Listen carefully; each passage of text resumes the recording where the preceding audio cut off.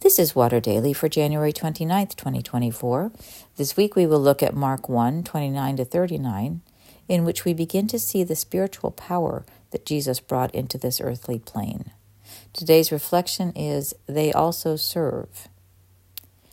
We've had a lot of call stories of late, encounters in which Jesus invited people to leave their nets and accounts and follow him. They likely left not only their livelihoods, but whole networks of family and community who relied upon them. We get a glimpse into the extended family of 4 of Jesus' closest disciples in this week's passage. Quote, as soon as they left the synagogue, they entered the house of Simon and Andrew with James and John. Now Simon's mother-in-law was in bed with a fever, and they told him about her at once.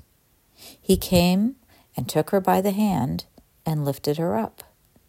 Then the fever left her, and she began to serve them. Andrew, Simon, James, and John are the 4 fishermen whom Jesus called from their nets to follow him.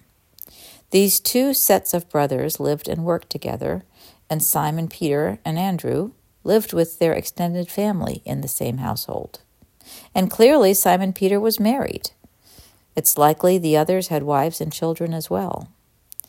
So the call to follow Jesus implied sacrifice from others, not only the disciples who traveled with him.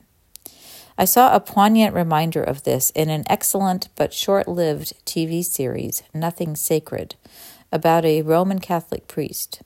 In one episode, the camera keeps coming back to a statue of a woman waving, and we don't know what it means until the end, when we learn it is a representation of Peter's wife waving goodbye. We don't know if Peter's extended family shared his faith in Jesus Christ, but there they were, hosting and serving his entourage. The moment Jesus heals Peter's mother-in-law of her fever, she gets up and makes dinner. They were drawn in by virtue of their relationships, and thus were part of the community of faith, no matter what they believed.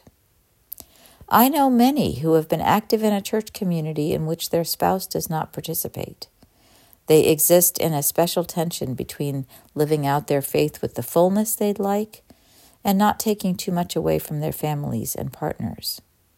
This can also have an emotional and spiritual dimension. I've watched people hold back on going deeper spiritually because they don't want to get too far out in front of a less believing partner. If you know someone who is on his own in his faith journey in terms of his family system, remember to pray for him or her and find ways to be family for them at times. And if you are in that situation, you might pray that the grace and strength you feel in your connection with God would come through you into your household, whether or not the others in your family name it. God's peace is God's peace, and it works its wondrous way even when we don't recognize it as such. Then it doesn't have to be a tug of war, but a way to blend without imposing. And maybe in that space, the partner can find room to move toward God. There are passages in the New Testament in which Jesus or one of the apostles clearly states where the priority between faith and family should be. And there are others, like this one, where we see the healing power of Jesus move into a whole household and bring transformation to a whole family. Or maybe he was just hungry and wanted Peter's mother-in-law to make her special meatloaf. What do you think?